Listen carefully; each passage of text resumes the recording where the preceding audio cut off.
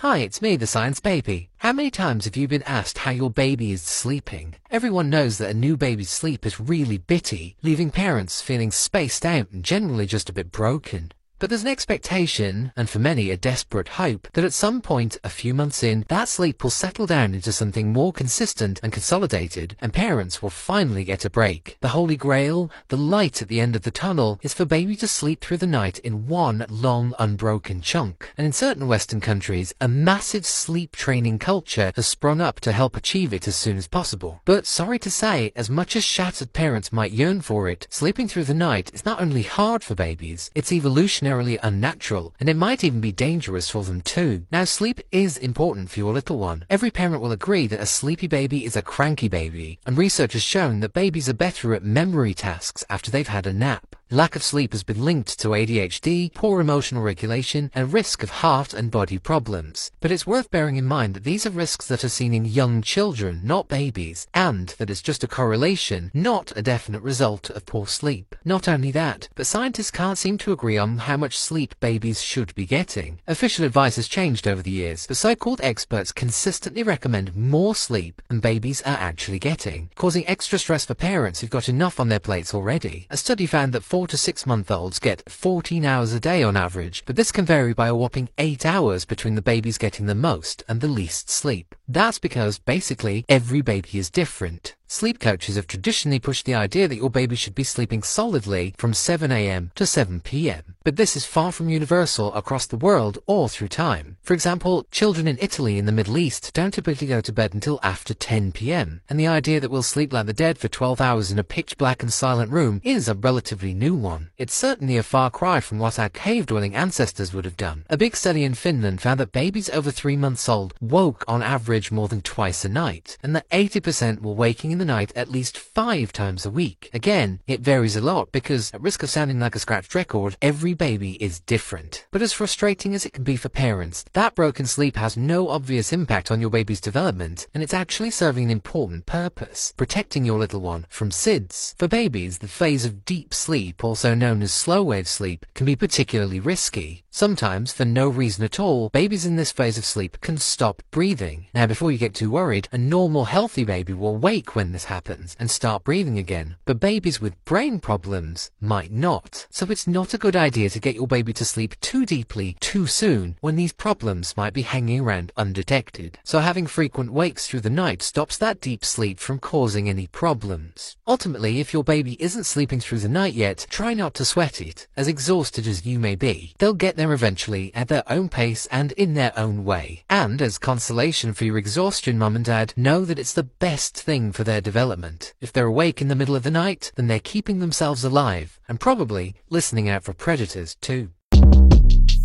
Shortcast Club